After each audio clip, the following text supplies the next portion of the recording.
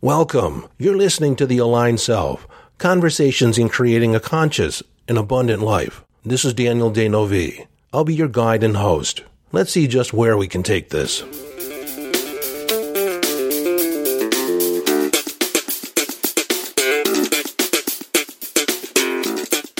Hello, friend, and welcome back to the conversation. Today I'm going to explore the myth of deservability. Now, I refer to it as myth because I want you to entertain the idea on whether or not it's actually real. But this myth is perpetuated culturally. It's perpetuated by your parents, by your teachers. It's perpetuated in the marketplace. Every award that's ever been given has at its heart the idea of deservability. Did you deserve to win? Did you deserve to receive that trophy, to receive that medal? It's perpetuated by our parents. Did you deserve the dessert? Did you deserve, the treat? Did you deserve the toy? Did you deserve?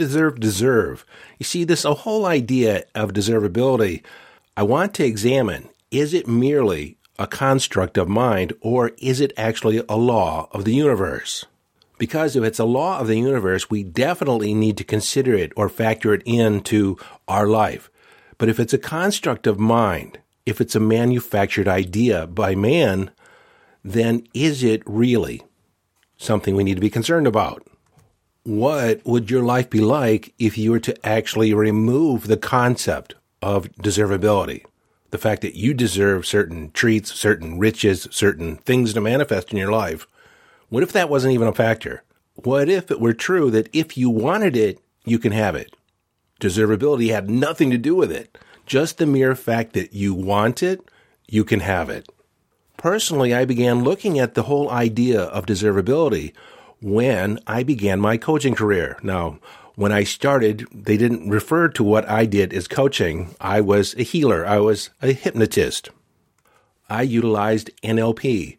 I was a practitioner. But I offered a service, and in exchange for that service, I charged a certain fee.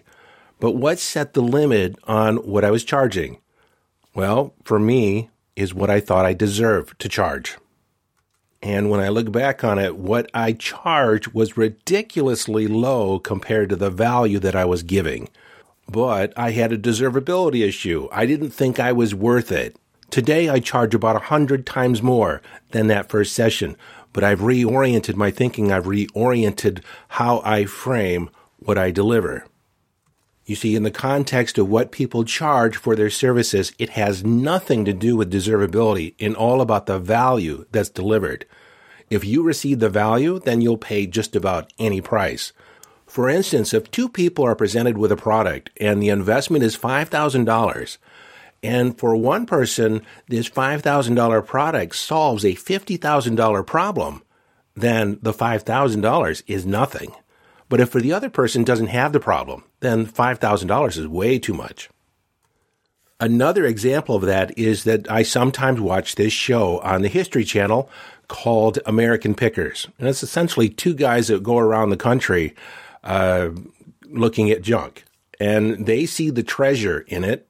And my dad would often say, one man's treasure is another man's junk. And my dad collected a lot of junk in the hopes of finding someone that would pay for the treasure.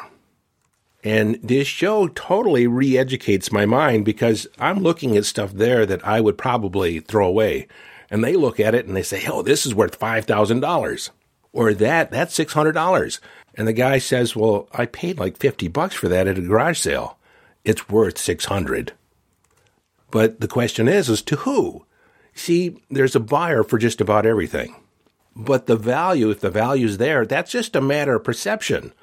And if you don't have the point of view that it's worth anything to you, then you won't pay anything for it. Nothing is more evident to me than baseball cards, where some of those cards go for $250,000. Are you serious? Just a little piece of cardboard? Well, my point in talking about this is when I originally began thinking in my mind about what I was charging. In my head, it had something to do with deservability. But as I explored the topic, it had more to do with value and perceived value. Was I solving a problem in which someone would pay money to have fixed? Once I reframed the whole idea of deservability around my fee structure, I never thought about it again. Yet, over the years, the whole idea of deservability would eke into my consciousness, eke into my awareness in various ways. I remember I was coaching a direct salesperson. They actually went into a person's home and sold them a product, and they had this issue. They didn't think that they deserved the commission. And, of course, I replied, "Isn't that interesting?" And I replied, "Isn't that interesting?" And she kind of cocked her head sideways at me. I said, "Let me ask you a couple questions just so I can wrap my head around your issue." I said, "Who said you could stand where you're standing?" She was standing right in front of me. She said, "No one." Then I asked, "Do you deserve to stand there? I mean, you're taking up some space." She says, "Yes, I deserve to stand here." I said, "Why are you more deserving to stand there than over there? What is it about this spot that's so special?" She just kind of looked at me with a confused look, which to me indicated she was going into trance. She was going inside her head trying to figure this out. And I asked, "Isn't it true that deservability has nothing to do with it? You're standing there because you're standing there, and for no other reason. And if you were standing over there, you would be standing there for no other reason than the fact that you were standing there, that you walked over there, that you stood there." And then I asked, if you showed up to a client's home, they had booked an appointment with you, you showed up and you made a presentation, and they loved your product and they wanted to buy it, would you give the commission to somebody else at the office, or would you take it? Because, I mean, if you're not deserving, then you should give the commission to somebody else, right?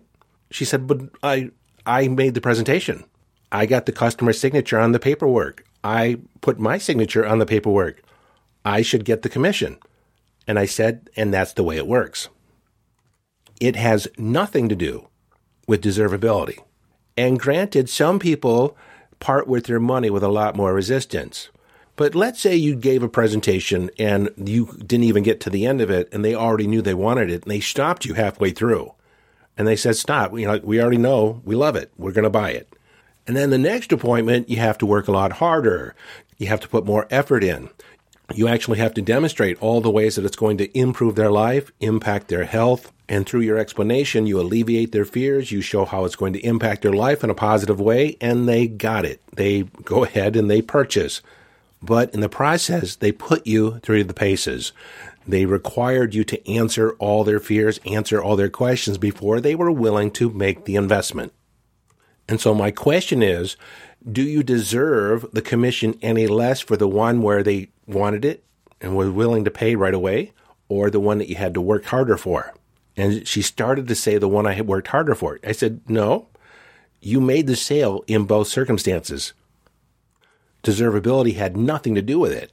If you make the presentation, they like the product, they are prepared to invest in it, then it's simply nothing more than a transaction." Now, you may not know it or not, but I am a child of the 60s. I was born in 1960. In 1962, there was a television series that came on the air, which you may have seen in syndication, if you're not that old, and that is the Beverly Hillbillies. And the premise of the story is that Jed Clampett was out hunting in the hills of Tennessee.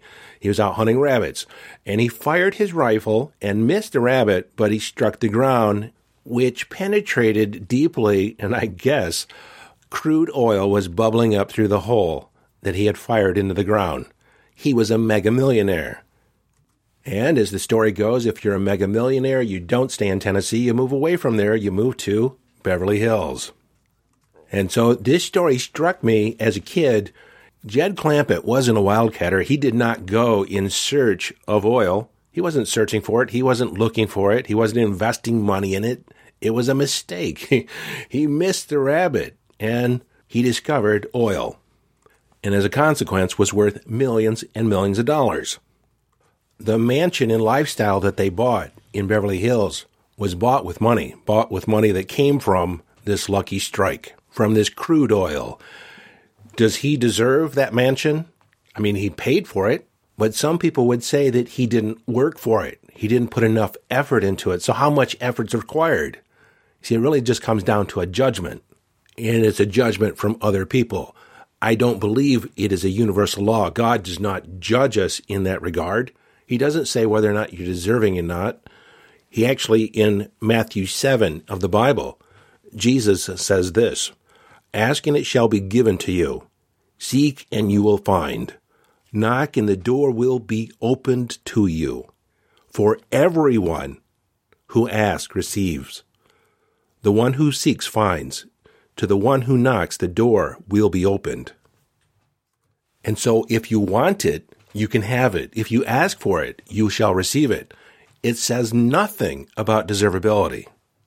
And it does say just before that, not to cast pearls before swine. It's not that pigs aren't deserving. It's that they can't appreciate it. They can't be thankful for it. And so if they don't appreciate it, why give it to them? And so where does the idea of deservability come from? If God doesn't require it, if the universe is not asking for it, where does it come from? I think it comes from the minds of men in their attempt to try to ascertain some type of fairness in the universe. But all you have to do is look around to realize that life is not fair. But these ideas of fairness and deservability actually lie in scarcity. That there's only so much to go around and you need to actually deserve or be worthy of whatever you attract. In the world of abundance, there's enough for everyone. Ask and you shall receive. Knock and the door shall be opened unto you. And so coming from abundance and the law of attraction, it's all about being a vibrational match for it, being in alignment with your desire. And again, you want to be thankful for it, because think of casting pearls before swine. Why is that a bad idea? Because pigs can't appreciate pearls. It has no value to them. And so get connected to the value of what you're asking for. Get connected to the appreciation and gratitude for what you currently have. Because when you're living in the perspective of appreciation and gratitude, you set up the condition or the state of mind of receiving. When you think in terms of deservability, you actually put a block up. It's resistance. Because in one way or another, you are actually comparing yourself against some unknown criteria, some idea, someone's judgment, and you just don't know what you're measuring yourself against. I was in a conversation recently with a friend of mine, a coach friend of mine, and we got to talking about narcissistic people and the people that are typically in their life. People without boundaries. The narcissist has no respect for boundaries, pushes and steps over boundaries all the time, and the people that are typically in their life do not enforce their boundaries for fear of retaliation or for fear of anger from the narcissist. And we got to talking about these two individuals, these two energy types, and their investing in personal growth. Now, the narcissist will typically not delve into deep inner work. They won't pay for it because, frankly, they don't want to find out what's underneath. They'd rather just kind of skate along the surface. And for this reason, it's very difficult for a narcissist to ever come to a place where they will heal the insecurity within that drives the narcissistic behavior. And then the people in their lives that aren't setting boundaries typically won't seek out help because they don't think they're deserving. Both of us, both the other coach and I, see this phenomenon a lot when people come to us because that's typically something that comes up. I don't know if I deserve to invest in myself. And I always ask, why not? From the context of law of attraction, I figure that you've been following the breadcrumbs. You've been attracted to even having a conversation. You've been attracted to the program, the course, the idea of moving forward and actually exploring something that involves personal growth in order to solve a problem, solve an issue. This meeting, this connection is actually a result of something you attracted into your life. It has nothing to do with deservability. Yet, I understand those old patterns die hard. That idea of deservability typically comes from your childhood. Do you deserve the treat? Do you deserve to stay up a little bit longer? Do you deserve to watch your favorite TV show? Do you deserve, have you been a good boy or girl in order to get the gift at Christmas time?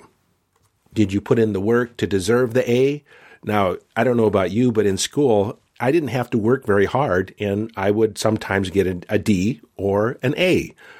And things that came easily to me, and a lot of things came easily to me, I ended up, based on whether or not my interest was there, I ended up with my GPA in high school at 2.999999. And when I saw that grade point, for some reason I thought I deserved to be in honor society, which was at a 3.0 or higher. And so I went to the lead, the head of the honor society, the teacher responsible for the honor society organization.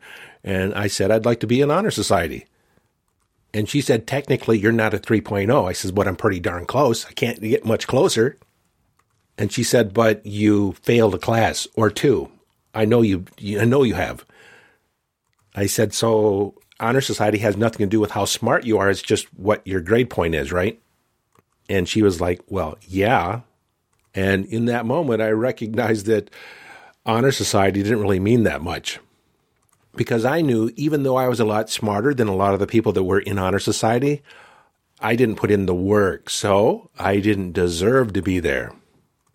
What's interesting, at the end of my senior year, me and one other guy discovered that we had scored in the top 2% in the country on the ACT test. Neither of us were in honor society. So what I discovered is that deservability, a lot of the times, is just arbitrary, depending on who's measuring, who's deciding by what criteria. Unfortunately, this whole idea of deservability has been tied to your character, tied to your self-esteem, as if you're somehow worthy enough as a person. So I'm suggesting to you that you drop the whole idea of deservability. You drop the idea of being deserving. Or if you keep it, you deserve it just because. You deserve it because you're on the planet. You deserve it because you were born. You deserve it because you asked for it. If you want to heal, seek the healing because you want it. If you want love, seek love. Be open to love because you want it. I come across so many people that feel they don't deserve to love themselves because of some criteria that they're not even present to or aware of. Maybe they made a mistake in their past. Maybe they weren't necessarily a good person. Maybe they made some poor choices.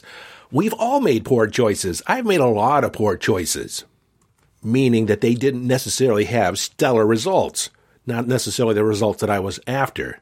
But loving yourself is not a condition of deservability. You can love yourself because you can. You get to say, you get to decide.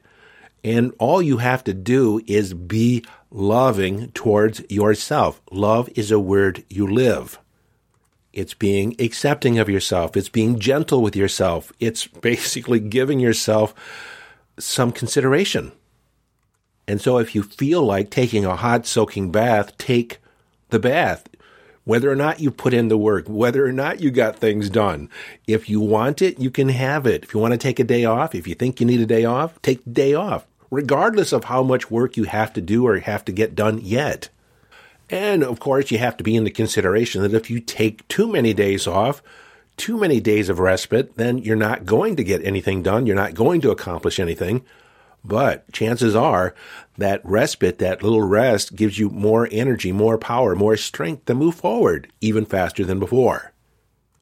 So I ask you, as we come to a close here, I ask you, what would your life be like if you remove the concept, remove the idea of deservability? And if you want it, you can have it. Start thinking in terms of value. Is it valuable to you? Is it productive? Is it effective? That's what I did way back when I was thinking about my fee structure, and it's what I think about when I make an investment. Do I get the value from it? Will it be productive? Do I get the long-term benefit? You see, when you stop thinking in terms of deservability, this whole idea of the imposter syndrome falls away. And you can also begin receiving the love you want, the money you want, all the benefits and the experiences that you want just because you want it. And that is the law of the universe. Until next time, this is your friend and host, Daniel Denovi, urging you to follow your bliss. Live your life from inner signals. Be inner directed as you engage in the epic adventure.